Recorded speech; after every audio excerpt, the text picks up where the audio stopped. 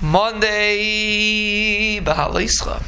Shir 317, we're holding Perek Vav, Pasuk Chaf Aleph, and we are in the middle of a conversation between a husband and a wife.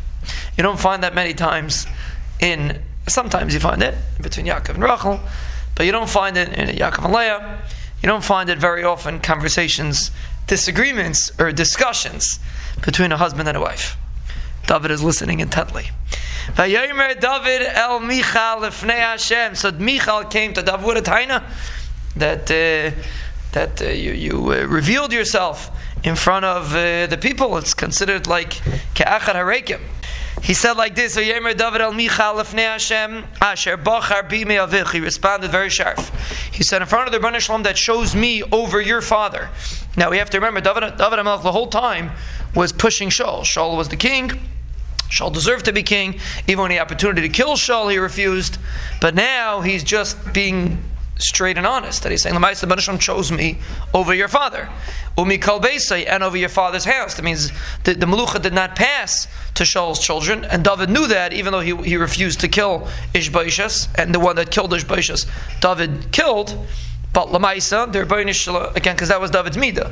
David's midah is, I don't have to help the Rebbeinu Shalom take care of his issues. The Rebbeinu Shalom will figure it out on his own. I follow. But bottom line, David said, today we see that the Rebbeinu Shalom chose me over your father and over your father's house. L'tzaves oisi nogad alam Hashem, to command me to be a leader on Klal Yisrael, Al Yisrael.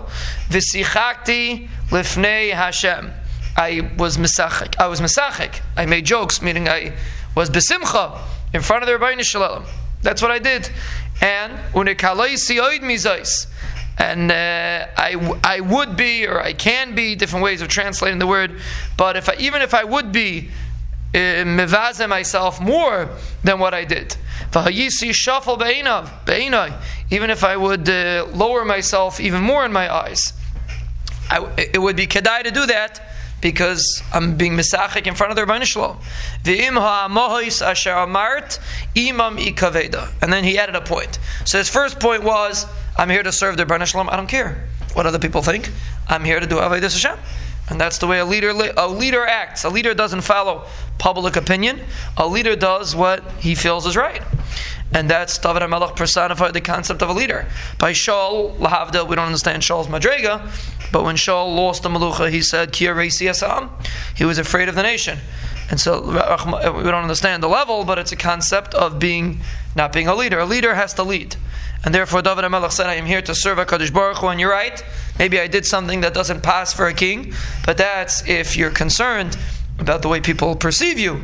But if you're concerned about the way the Rebbeinu Shalom perceives you, so then other people's opinions does not come into the equation. But then he added a point, which is a very important point.